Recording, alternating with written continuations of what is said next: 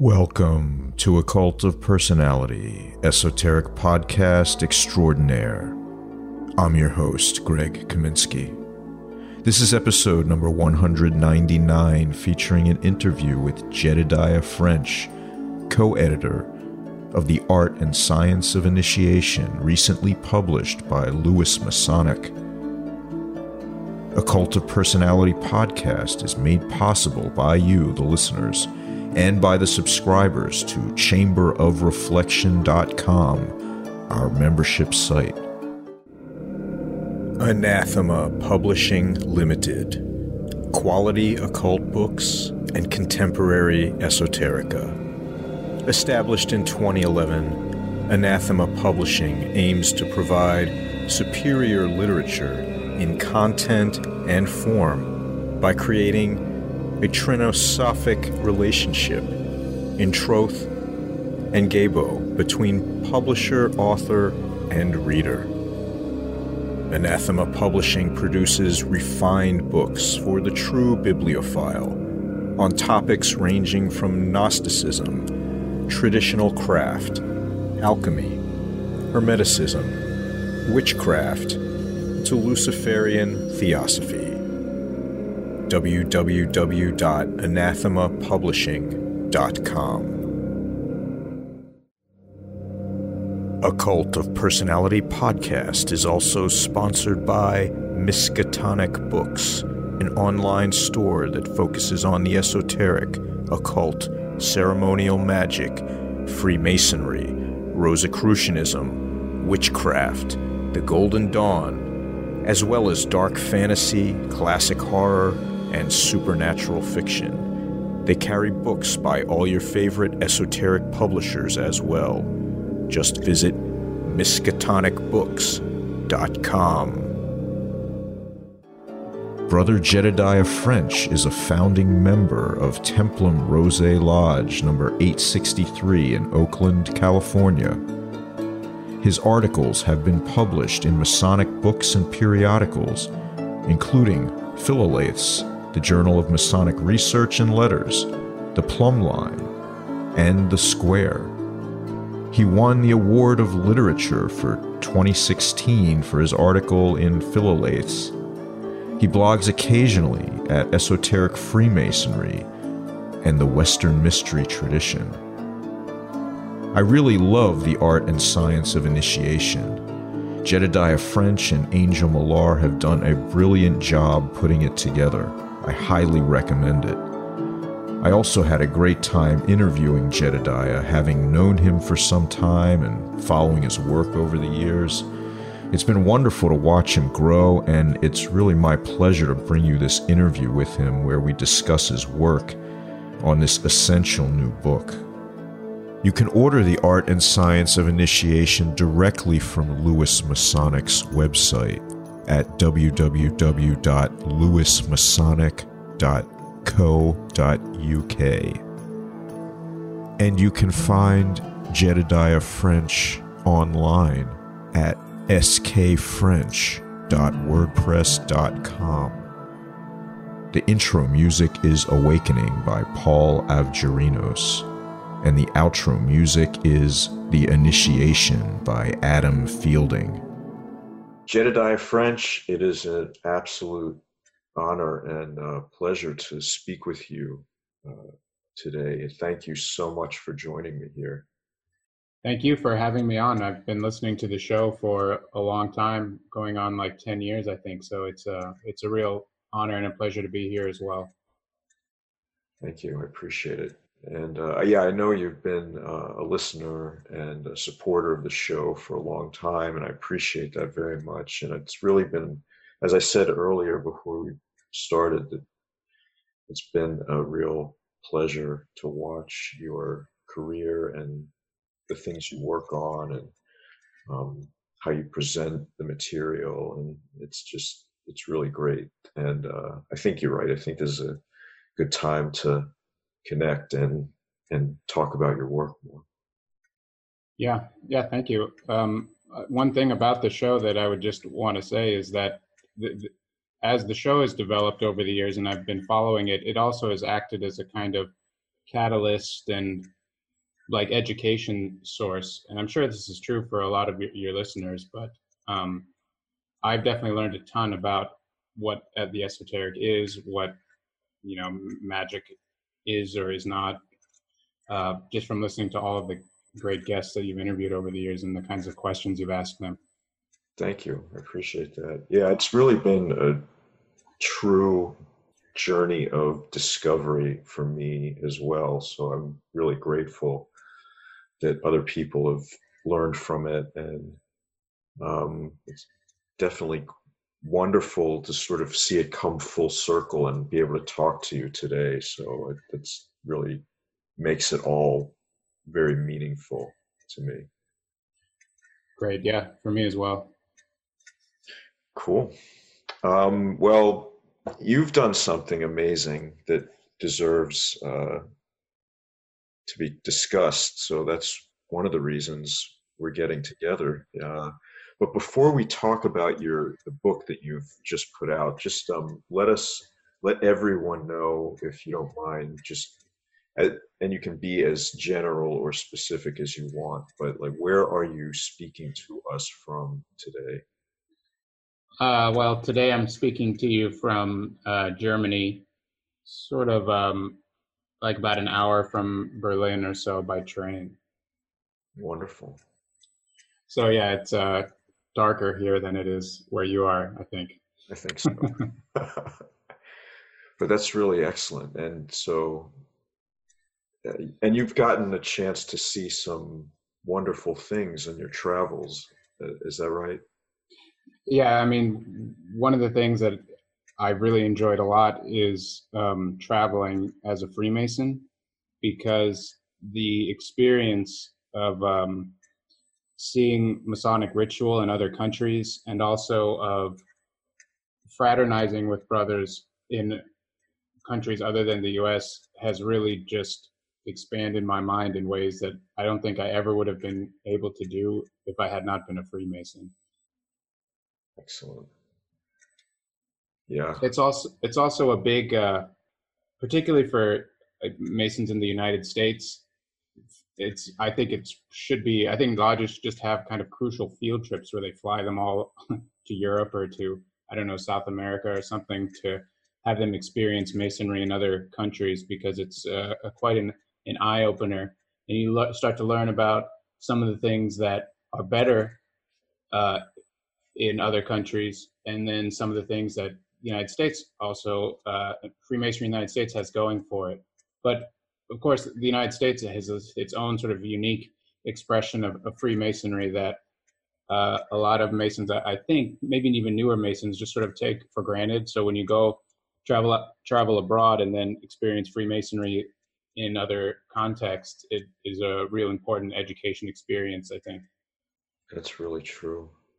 I mean, I have not experienced it abroad, but I think you're right. When you go to other lodges, other jurisdictions, other states, and certainly other countries, it's really an eye-opener.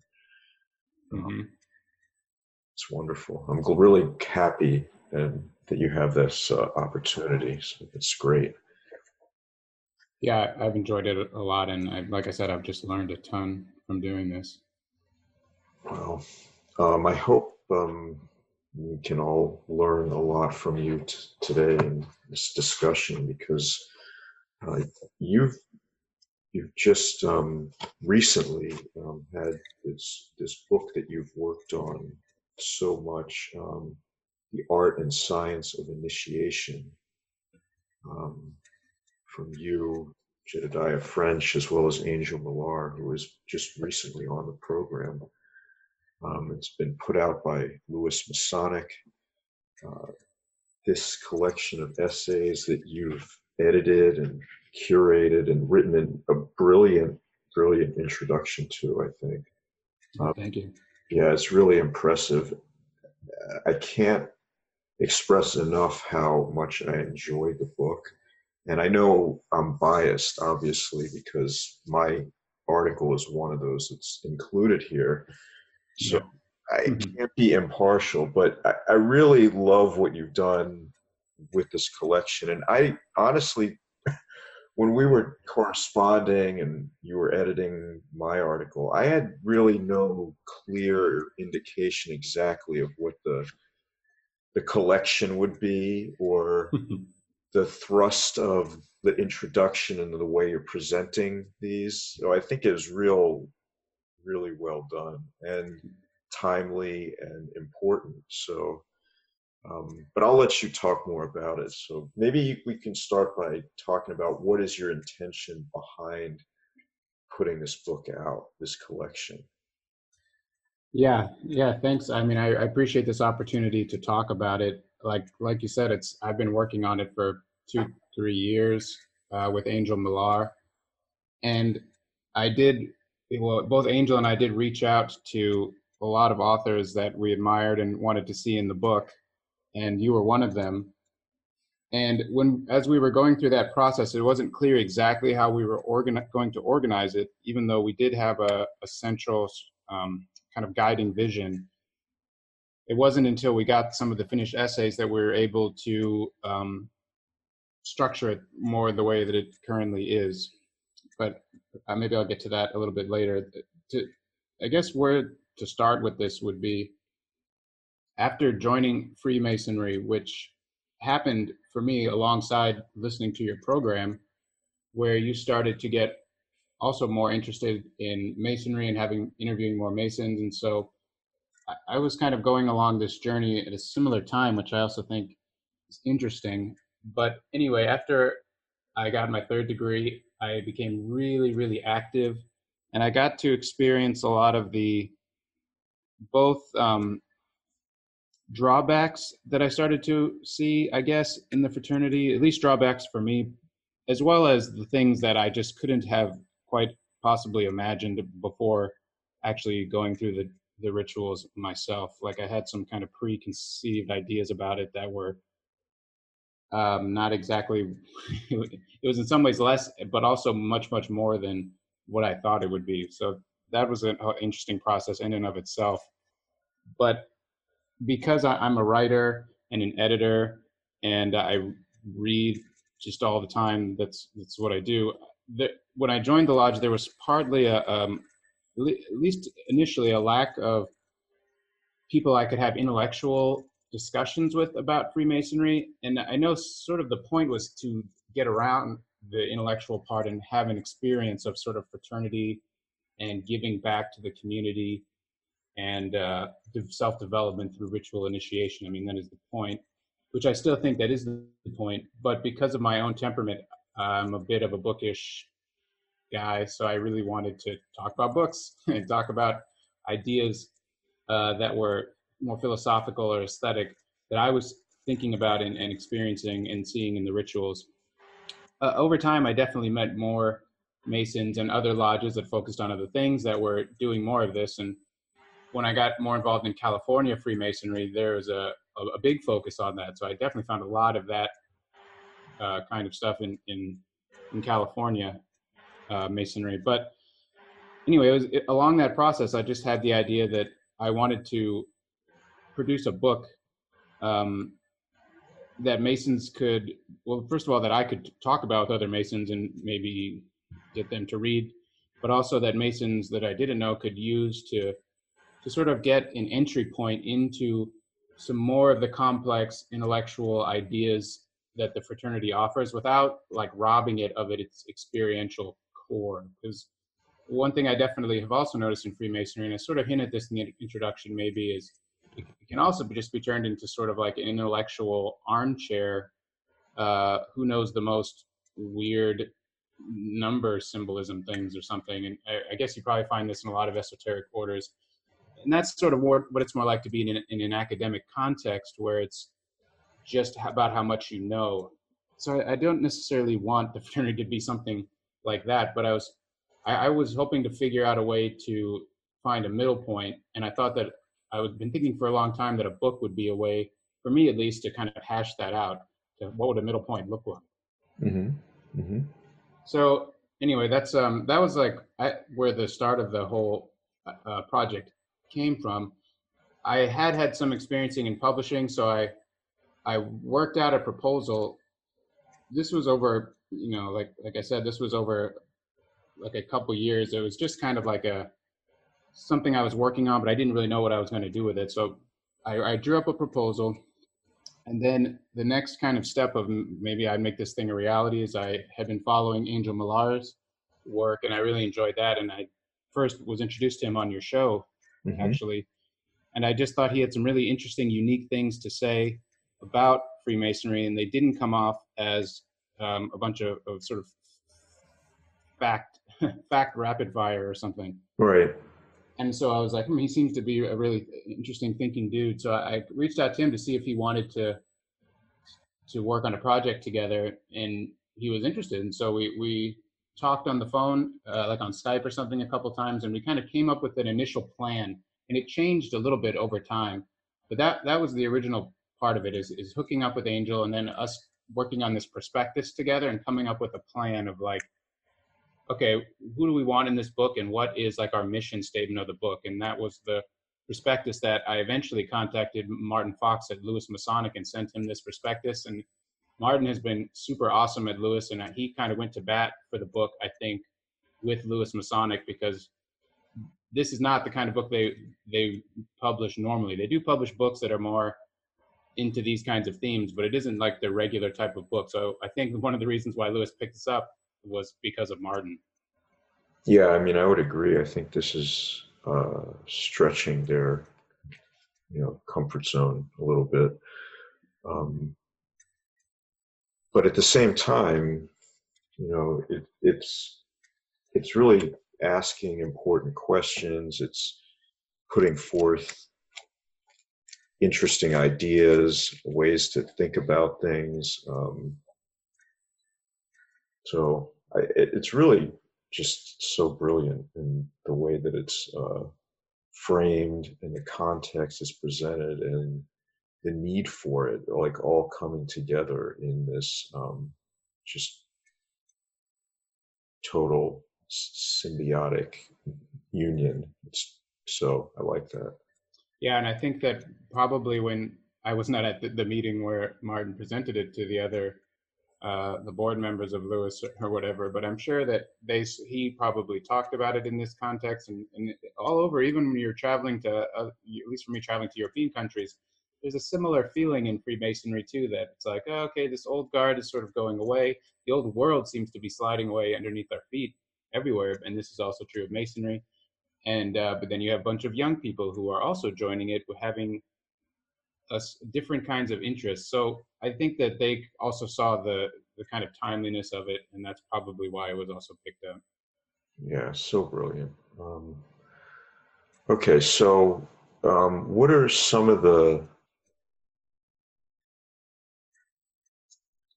I guess, I want to be careful with my language here. From your own experience with Masonic initiation,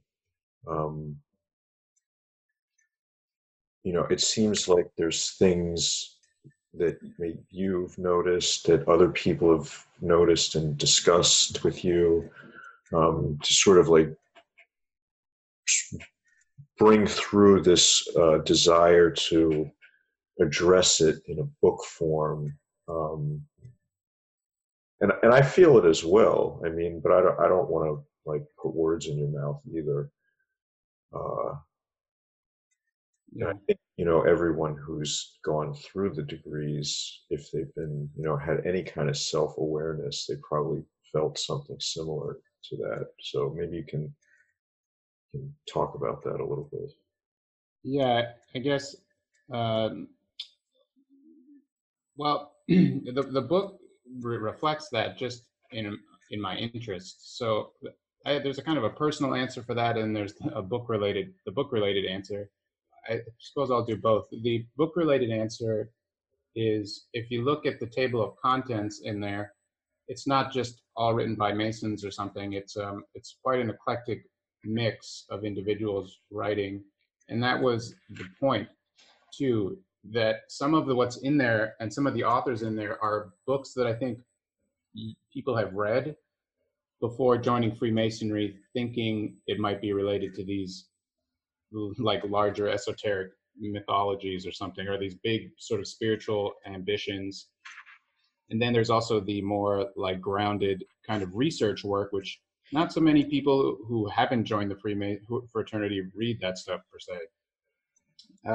So the author list is kind of trying to already give these more grandiose ideas attention in the Masonic context, as well as this more grounded research, which has been also going on for a long time and is super important, particularly now where Freemasonry is being decried on the internet in all sorts of interesting conspiratorial projects. So both of those things are important, but so that's why this idea continued to germinate with me. And it was the personal answer for this is as I was meeting more and more Masons, and I got really active after I got my third degree, and I would talk to a lot of people who are interested in quote unquote esoteric subjects, partly because maybe they were looking for other people to talk about it and weren't finding someone. And I, of course, was all into this and we usually would be talking about it. So they ended up asking me questions, or we just ended up talking more about it. But I also started to I saw a lot of people, young people coming in, young men, and getting their third degree and getting raised and having a really profound experience, but then sort of wandering off afterwards. Hardly, and then some of them, I don't want to say exactly what they told me, but to be general, the sentiment that would be expressed a lot of the time is something like, okay, is this it? Like, where's the sort of next step? Like these rituals were extremely important to me. I love my brothers, and then what? And I think when the and then what was hardly based on a preconceived notion about what is the fraternity supposed to be doing. And a lot of the times, if you read these more grandiose mythologies about the highly idealized accounts of what Freemasonry's mission is in the world and where it comes from and all this, you have very big shoes to fill. So what I wanted to do was some of these people that I talked to ended up leaving, I guess, just because ended up not being for them. Or sometimes I've also noticed this more recently, sometimes they just went way down the rabbit hole in the kind of into the occult direction, which is also, in my opinion, spiraling away from what Freemasonry is. Mm-hmm. So I guess I was trying to sort of have a way to show them, like, yes, it's in one sense there's a mundane aspect to the fraternity, but it isn't what is in these certain kinds of books or even whatever you've watched on YouTube or something. But at the same time, there is something extremely unique and powerful. And I would even go so far to say that something you're not going to find anywhere else. So, and that part of it is rich enough that you can get out of that part of it if you really dive into it and explore it, what it is you think you're not being handed right away in the lodge. Mm-hmm. Hopefully that makes sense. But that was sort of what I was experiencing, talking to a lot of brothers and being really active and sort of feeling this sort of tug about wanting more esoteric, and then the tug of the guys who had been doing this for the last 50 years, and they're like, this is not what we do. We do these other things. What are you talking about? And then this sort of clash in the lodge room, which is from a sociological perspective is just fascinating to watch. But over the last, I've been a Mason 6-7 years. Over the last 6-7 years, there has been a change, and an additional part of that I experienced in California. In California, there I felt kind of three strands here. One strand is the guys who have been doing this for the last 30, 40 years, and it's a very important part of their social life and spiritual life, even if they don't talk about it. Like, you could tell that it is important for them. They're just not talking about it in terms of number symbolism or something like this. But then you have guys who just going down the esoteric rabbit hole and like wanting to make the Masonic Lodge meet in black robes every single meeting or something like this.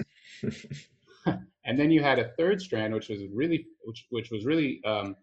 important in my development, and this was the scholarly pursuit. And so, like at UCLA, they have this symposium every year where the Grand Lodge of California and the UCLA History Department, which has a Masonic Studies kind of minor or something, would get together and hold this conference where academics get up and speak about the history of Freemasonry, and then Masons would get up also and speak about the history of Freemasonry. So, and also working with Sean Iyer of the Philolades Journal. He also, I also learned a lot working with him. I published several articles there.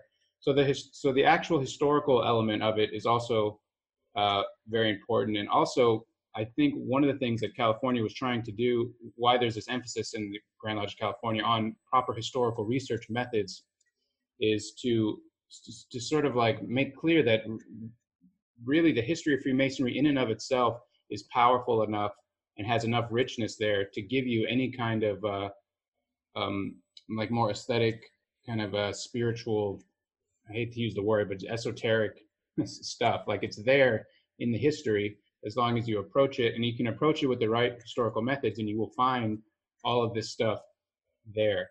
So anyway, to wrap that part up, once I got to California, I kind of saw these three strands sort of clashing together.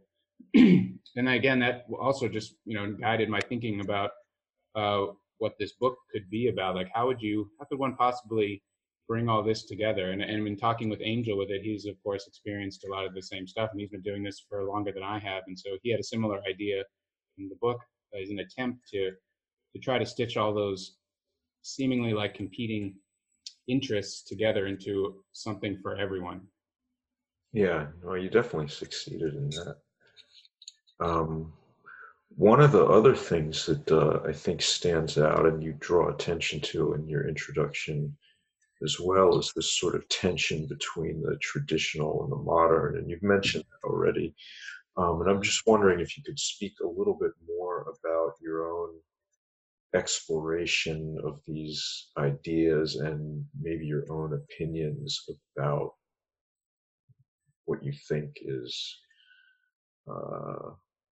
like, if you were in charge of, what would be the best direction forward? If I was in charge of Freemasonry? Yeah. No, I'm glad I'm not, actually. Just thinking about that for about a second, I was like, oh God. Yeah, right. It's a little too much, I think. But and one of the things I like about Freemasonry is that it's a whole that is composed of a bunch of interconnected parts, and the parts are in some ways doing their own thing. I really like that about Freemasonry. So there is no leader of it per se, although perhaps the ritual and structure is the leader. Well, the answer for this, like, I don't know. I don't want to. This might be where some people, whoever is on one side or the other, would take offense at my answer. But I can only speak personally for me, and this is another central point in the book of like, is Masonry a sort of orthodox, traditional institution, or is it a modernizing, not subversive, but progressive? That's the way to put it. Modernizing, progressive institution. And this, of course, is usually the way this is put in the scholarship is, the United Grand Lodge of England is the orthodox, conservative, the older Freemasonry, and then the Grand Orient in France is the quote unquote liberal Freemasonry. And that is largely, I think, an invention of the scholars in France who sort of put it that way. And I'm not sure that all, United Grand Lodge of England Freemasons necessarily would want to talk about it that way, but in some way that kind of works, that distinction. But at the same time, okay, are they two different Freemasonries then? And are we then forced to speak about Freemasonries in the plural?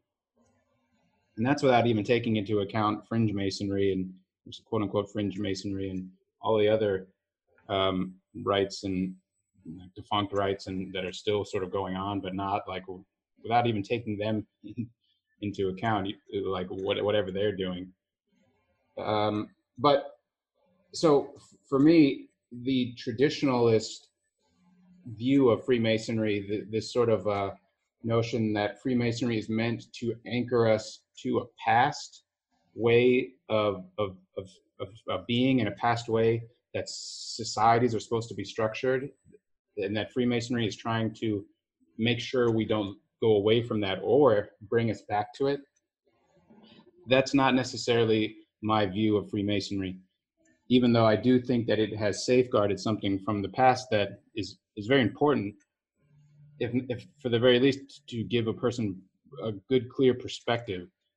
I mean, when I went through my degrees, I did feel like for a few seconds there, I had been like transported back 300-400 years ago, and I was getting a kind of whiff of the essence of what uh, the world was like 300-400 years ago, which is, we can talk about it and read it in books and look at artifacts, of course, but you can't experience it. You only can look at it secondhand. But there was a couple moments in the ritual where I sort of felt transported for a second. It was like, wow, this is how people viewed the world then, and this is a little bit more what it felt like, what it smelled like. It was like an affective, sensual quality. So and that was useful for me because I got to see just how different things have become. But at the same time, a lot of what the ritual talked about seemed to be a forward-looking vision also. And then when you look at the history of the fraternity, you do see it having just a tremendous role in so-called modernizing efforts. This in traditionalist circles and a lot of the spiritual circles or esoteric groups or whatever, frequently this term modern is kind of demonized as like, really, I think what they mean is almost postmodern or relativist philosophy. But for me, that's not necessarily what I mean when I think it is more aiming in the modernizing direction. I lean more towards, even in a futurist perspective, that Freemasonry is a kind of more of a guide for building a future world rather than sort of trying to bring us back to a world that shouldn't have been lost or dismantled, some kind of hierarchical world. Even though it functions as a hierarchy, in the history it does reflect that. I mean, there's a great book that just came out called The Occult Features of Anarchism, which I was reading, and it's very interesting connections between the early history of Marxism and Freemasonry. So, and in, like, Angel Millar's written about this, in non-European countries, Freemasonry is used as a kind of like tool for change in the society. So I think there's a huge tension there, and I'm sympathetic to both sides, really. But if I had to, for me, if I had to decide, like, what am I doing with Freemasonry? What do I think it's useful for? My eyes are looking more towards the future rather than the past, and that's why I put in the end of my introduction this kind of idea about robotics and engineering and the future world that is sort of being built around us. And what does Freemasonry have to say about that? And if you look at the history of Freemasonry, they were quite involved with the advancements in technology. Yeah, that's an interesting point. And I also think that the language you used in the introduction, you talk about the world in crisis, the duty of Masons. I like how you put it here. It's our contention that Masons should not become better men, but the best. So these ideas are they're not like an investigation into some, interesting topic. It's like eminently practical and almost like a call to arms in a way, which I think, most people feel in some form or another, and maybe in multiple ways. And I'm just curious if you want to talk a little bit about how you believe that Freemasons who are truly masters of the craft are able to serve that role in society. Yeah, and see, that's where all of my idealizing hits a, not a brick wall, but that's where the rubber hits the road or whatever. And that of course, I don't have a great answer for, because the idealizing part is much more easier to formulate for me, and it is something I'm passionate about, and that's why it comes across that way in the introduction. But luckily, I don't think that I necessarily need to provide an answer for that, because I think the rituals themselves function in that way. If I think about what are the rituals trying to do, they're trying to make a person spiritually developed and spiritually and psychologically aware. And at the same time, when they're standing there at the temple or the sangha or the monastery, ready to devote their life to this spiritual practice, Freemasonry turns them around and says, go back out into society. So I think that there's something in it about self-development and social development being able to work in symbiosis and being able to do both at once rather than it being in either or. And I guess that's what I mean. So if a person were to go into Freemasonry and use its tools and its rituals to genuinely improve themselves, become aware of their deficiencies, their rough ashlar or whatever, and work on it's more Buddhistic in this kind of a sense of like, how can I do the least amount of harm, and how can I stop myself from doing harm at all costs and always serve what I perceive as the good? How can I do that in society around people who are getting more and more agitated, particularly in the United States, because of intense pressures coming from the government, coming from advanced technology, and coming from climate change, and coming from inequality? So I think that the more Masonry can produce individuals who can do that, and I think to some extent it's different in historical context, because obviously then is different than now, but very generally speaking, you can see a little bit of some people in Masonry trying to do that.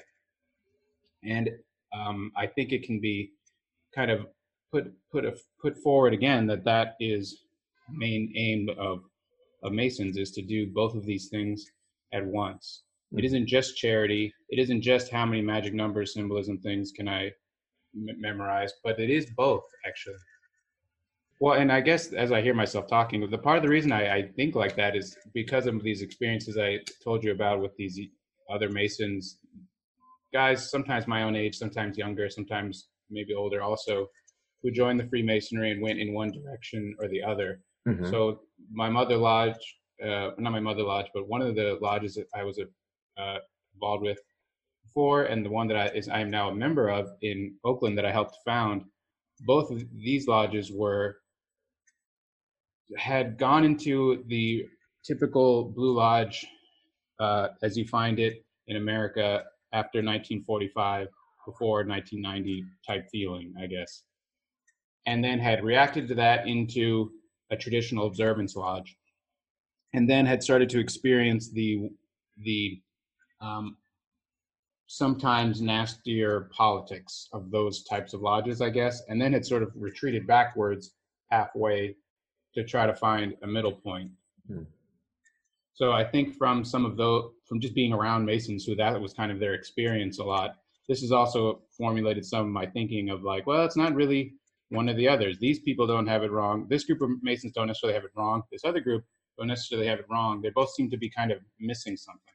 Mm-hmm. Mm-hmm. It's really fascinating. I think partly because of who you are and the way you think and observe things, and you're able to verbalize and really explain things that a lot of us have encountered in our Masonic travels. But I think it's interesting because your desire to sort of bring all of these things together in a conversation in the form of a book actually somewhat like breaks the tension in a way that's like, well, at least we can like have a conversation about it, like, and we could just have a conversation on the book, and it doesn't get so invested in people's feelings and desires about how things are supposed to be or not supposed to be. Yeah. So I think that's pretty interesting as well. Yeah, and I think that the reason for that to some extent is what were my tools that I had, and my tools were knowing about writing, knowing about how to edit and how to produce a book. So that's kind of like my go-to. It's also what I love to do, but at the same time, the book. I mean, Masons do love their books, and so do like people who are interested in esotericism or spiritual traditions, typically these people really like books. So Oh yeah. a book is a good medium in and of itself for people like that. Absolutely. Absolutely.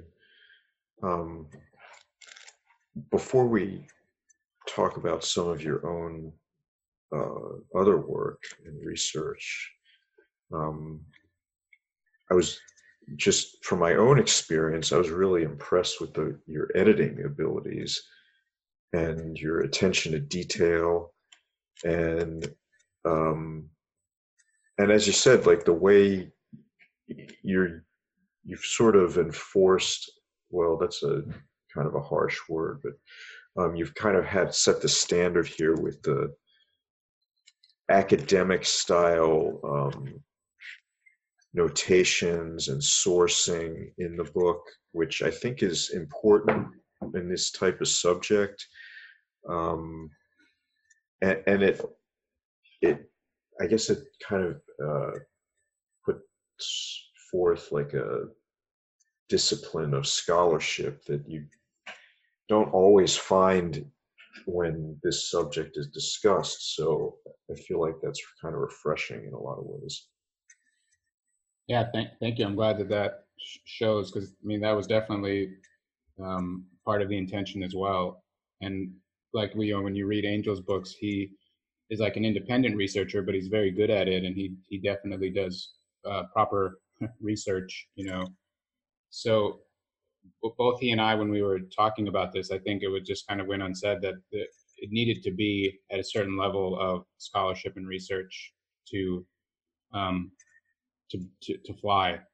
Now, the problem with that is uh, a lot of times people who are writing from an experiential perspective, that's not their main focus, and they're not trained in it, nor should they care, you know. Mm-hmm. But at that point, it's up to the editor to be able to take something like that and not destroy its heart quality, maybe we say it like that. But at the same time, it can't be just like looking like a jumbled Wikipedia post blog thing or something. It has to ring. The words have to ring true. It has to be structured well. It has to be phrased well. And if there are, in certain parts of it, do need footnotes. Now, like with the articles, some of the last articles in the book are just written by people who write esoteric history. This is like Mark Booth's essay and also Donald Tyson. And these people just write books on magic. And they use footnotes and everything, but they're not necessarily trying to produce a work of like historical, like a history book, even though they're doing a history, and they are showing us things in the past that are, it depends. Sometimes, yes, well, almost usually they're pointing to something that's an actual historical event, but then they unpack that to show all of these other aspects of it that seem to come from a more mythological or spiritual perspective. And so with something like that, there was a challenge in maintaining that voice, but then also trying to show how that can also be done while also conforming to these more rigorous, like academic techniques. And on the other side, we didn't want anything too like, and that was also hard. Like nothing that was too academic and was readable for the average Mason or average person who just wanted to pick it up and read it. Mm-hmm. And this goes in a little bit into why the book is structured the way it is. And this was apparent after we got some of the more of the essays in their finished form. And Angel and I decided to like break it up into a part one and a part two. So part one of the book is called The Science of Initiation. By science there, we don't mean laboratory work. We mean science in terms of like history supposedly has science and social science. Like so this academic method as a science, supposedly. We could argue about that, but they like to call it a science. At the very least, it's systematic. Whereas the second half of the book is called The Art of Initiation. So we broke it into these two sections, and the art of initiation is not just painting or just creating stories, but sort of artistic perception of history, Masonic history. which is kind of like mythology, but that's not all it is. It's, in a lot more ways, it's a personal experience that informs the past, and that's trickier. I guess the way I would like to just wrap on that for a second is, the more I thought about it as we were putting together that part of the book, that I think when some people go, if a person reads, let's say, Manly P. Hall's The Secret History or The Secret Doctrine, whatever, what is his book called? The History, the Teachings of All Ages. Yeah. If they read through this book, then they go and join Freemasonry, they might have a very profound experience, even if they're having crappy carpet from the 70s and light fixtures that don't work so well, and something like that, and guys who are not interested in Manly P. Hall at all, they might still have some kind of experience that is super transformative for them. And I think that this does happen a lot. And why is that happening? It's happening partly from the ritual, but as they're going through the ritual, they're connecting it up to this artistic perception of the past that they first came across in reading Manly P. Hall's book. Mm-hmm. Mm-hmm. And if a person wanted to be a person on the, Mr. Rigorous academic side would want to be really harsh or negative about that, they would say that this person is having kind of a false, something false is happening there, and they're not. And it's true that if from historically they're not seeing history the way history, quote unquote, is, but they are having an artistic encounter with a perception, a certain perception of history that is more artistic, and that is having a transformative effect on them. So I think that's also an important part, and I don't think that part should be just tossed out because some things that Manly Hall talked about in his book are not historically nailed down or just straight up fantasy or something. That's not really the point. Particularly, I would think like a lot of the ritual is not is deliberately ahistorical, and what's that about? Mm-hmm. Mm-hmm. No, I think it's got a mythopoetic quality to it, and it's demonstrating concepts that don't require historical fact to back them up. Really, that's not the point of it, like you said. So, yeah, it's fascinating. Because you talked about traditionalism a little bit and masonry, and because I think Angel writes about it in the article he submitted, this idea of counter initiation. Do you have any thoughts about that? Is that present anywhere in your radar of esoteric activity? Yeah, I mean, it's funny because there's a lot of traditionalism in this book, but I'm not necessarily a traditionalist. Mm-hmm. I'm very sympathetic to their ideas, but I'm also sympathetic to the modern occult revival, people of that whole thing. And this is, again, me of sort of looking at both sides and trying to find a balance point. I think there is counter initiation. I don't always think it's the same way that Guénon characterized it. I don't necessarily think Theosophy and what it was doing in 1890 was counter initiation. I think that a lot of people did gain a kind of spiritual initiation through that. I don't think it was ritual initiation necessarily, though. It might have been something kind of different. Mm-hmm. And that's why, like in Jocelyn Godwin's article in the book, he talks about his own experiences reading Paul Brunton and with Tony Damiani in New York, and his whole thing is about how is initiation possible outside of a hierarchical structure, and is it, or how is it possible without a ritual? I think maybe this is more of his point. And this is more of just looking at philosophy itself, which is, development of ideas. Can that produce initiation? And I think it can, actually. I don't think that it has to be, the rituals are not necessary. They're useful and interesting, but I mean, really what can produce initiation is death, encounter with death in a very real way. And whether that's death of a loved one or death of a part of you that you really identify with, or death in a ritualistic context where they throw you in a box for a while or something. But it doesn't have to be like, I'm not this sort of rigidity that the traditionalists put on lineages and on uh, like a ritual, what the ritual needs to be, how it needs to be performed. I think that it's true. I think that if you go through those ones, you are going to get a real initiation, but I don't think it's only that. I think because of this is, again, my kind of forward-looking esotericism, I suppose, which I'm trying to formulate within myself. I think also there is a kind of progression, not progression, but there's definitely a change in conditions in which human beings are born into in different lifetimes. And when they are born into these conditions at different times, perhaps the means by which something like initiation can be achieved are also different.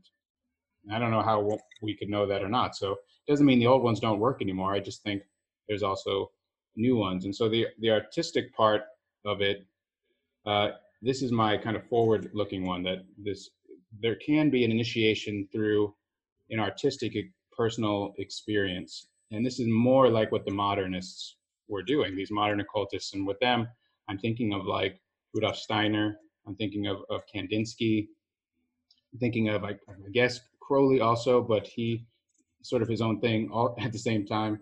But these people who are identified as modernists, which is really also ironic to me because Evola is sort of like, like these other guys are in this modernist movement and they're just painting a picture of a different modernity, perhaps. But the modern art, the modern occult art movement at the beginning of the 20th century, end of the 19th century, I think that also can produce a type of initiation that is not necessarily tied to, it doesn't have to be tied to anything going back through these initiatic chains.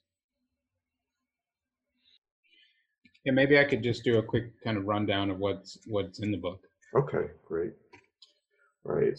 Yeah, please let us by all means go through it. Yeah, and so like I said before, that when Angel and I started talking about it, we prepared this prospectus together. And then we started emailing authors that we wanted to get involved, including yourself. And the reason I wanted to, and Angel as well, the reason why we wanted to bring you in on this is just because of all of the great insights that we've gotten from your show. And I'd read some of your stuff that since you were doing your graduate work, you've been kind of writing more. And so we just thought that it would be that would be a perfect fit. But there was a kind of calculated, it was a calculated selection of authors, and we didn't get all of them, but we got most of the ones that we wanted. And then we decided that I was thinking of writing an essay in it, and Angel was going to write it as well, but we kind of decided to, well, I'll do the introduction and maybe handle a little bit more of the heavy-handed editorial duties, and then he would provide his own a full essay and then also the cover art, as well as assist with all the editorial stuff. And we both worked with the authors and so forth. So it kind of developed quite organically, which was pretty cool. But that's why my introduction is a little bit different than the articles in it.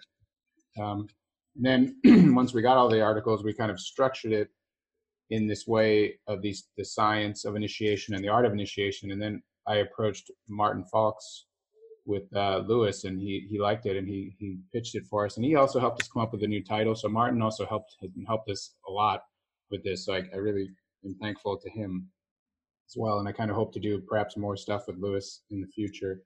Oh, that would be great. Yeah, and the book is also really nice. I mean, Angel's artwork on the cover looks great, and the production of it, I'm also really pleased with. Yeah, they did a nice job. Yeah, so the science of initiation part has a lot of this traditionalism focus. And so Angel Millar, Richard Smoley, and there's a long article by Timothy Scott, who's an academic who's written on kind of perennialism and traditionalism in that sense. And the idea there was not that we are thinking that traditionalism is the science of initiation, but the chapter is kind of a mix of the section is a mix of traditionalism and I guess just more of a kind of academic historical inquiry into a certain aspect of initiation. But the traditionalism part is there mostly to get a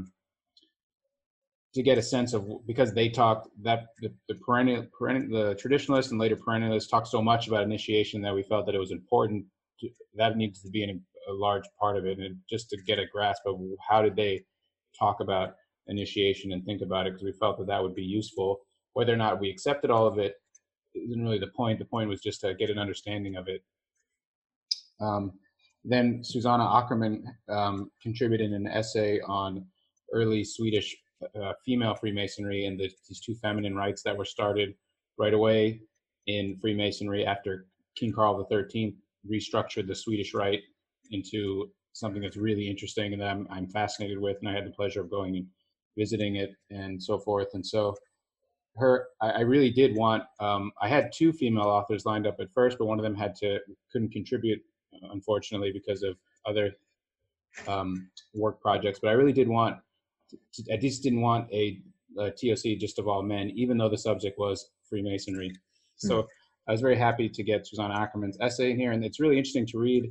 This was a regular female Masonic rite set up by the king for his wife, and it's very interesting to read some about the rituals there. And then Adam Kendall talks about his time working at the museum in California and the importance of objects, which I also think is an important essay. And then we have your essay talking about this historical aspect of initiation in a kind of ancient pagan context. So that's the science part of it. And then for the art part, it kind of just takes a totally other direction. And there's personal accounts by Jocelyn Godwin and Herbie Brennan of their initiations, either by meeting an influential person. And this is to get back to your question a little while ago when you were asking me if I thought there is counter initiation. I think there can be, and it can be. Jocelyn's account is of a positive waking up from meeting a kind of charismatic guru teacher guy, but that can also go south, and it has for a lot of people. So I think sometimes in those contexts, a person who claims to have some kind of spiritual insight and wants to help you, but maybe isn't fully aware of all of their own intentions, deep will instincts that they haven't quite figured out or are unaware of. Some cases that can produce a kind of counter initiation, I think. Mm-hmm.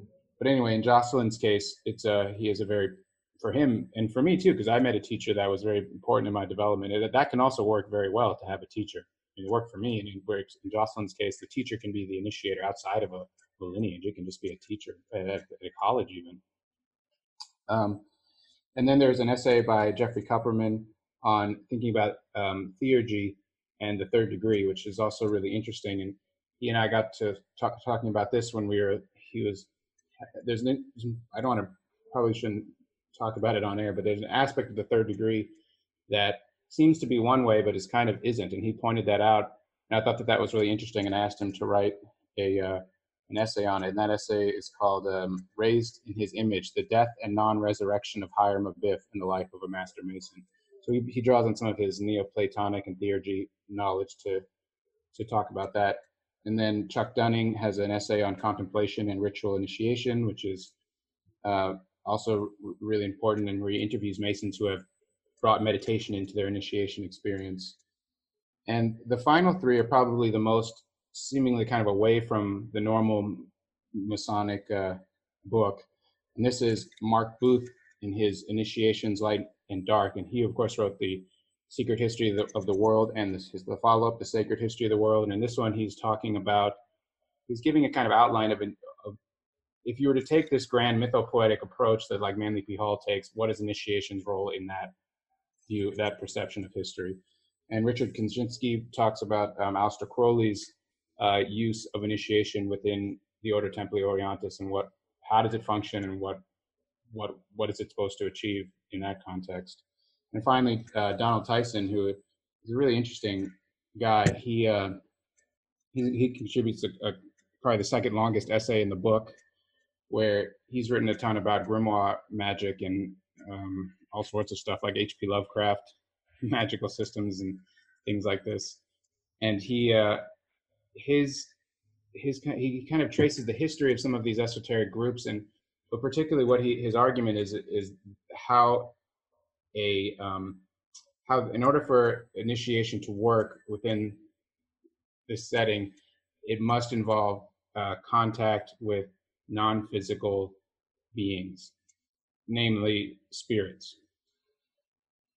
So that's quite a long ways from the probably where the book starts. But that was also the point, to kind of go from one end to the other. Yeah, that's fascinating. So I'm curious of your impressions on working with the different authors and the different articles and subject matter. Well, probably most of them are friends of mine, um, to some extent, or at least colleagues, or some of them are Angel knows or colleagues of Angels. A couple of them I think are cold calls also.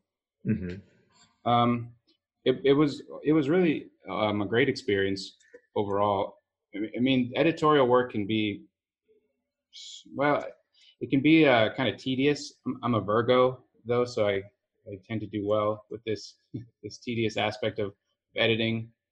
Um, but it's also exciting of like getting the idea from the author, seeing if they will contribute, and they get excited, and then they send in their essay. And the only part with that, sometimes, even though I didn't have this problem here, but sometimes if you want to make big changes or there's something wrong with it, then and you go back to the author and they're like, oh, I don't want to change this, or but in this case, I did have some things I wanted to change on several of them, and for the most part, the authors were very accommodating, and they were all excited about it, and it was really just a good experience. And even with my essay, my introduction, I sent that to Angel, and he looked it over, and he gave me a couple of important editorial comments also. So it all seemed to work quite well, and it was a lot of fun. Excellent. I'm curious,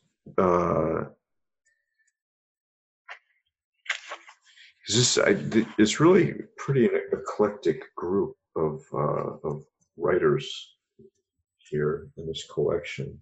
Yeah. And it's pretty wide ranging. But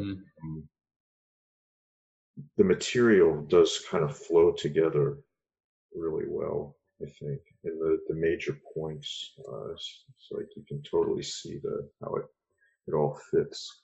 So that's really good to hear. It's good to hear, because we were a little worried whether or not it would turn out like that. Yeah, it definitely seems very coherent to me. So like they belong together in a collection. So I'm glad that it feels that way. Yeah, good. Thank you. And we also, look forward to more of your writing and Masonic research as well, because it's just, we only touched on the one article, but you have several others that you've put out, and they're all tremendously well researched and well written. So I know that if anybody enjoyed this conversation, they're going to enjoy all of your writing. So definitely check it out. Yeah, and I just want to say that I really appreciate you having the time here to talk with you. And I've been listening to the show, as I mentioned, for 10 years. So it's just like the culmination of a long journey to be here and to chat with you. And so it was really great.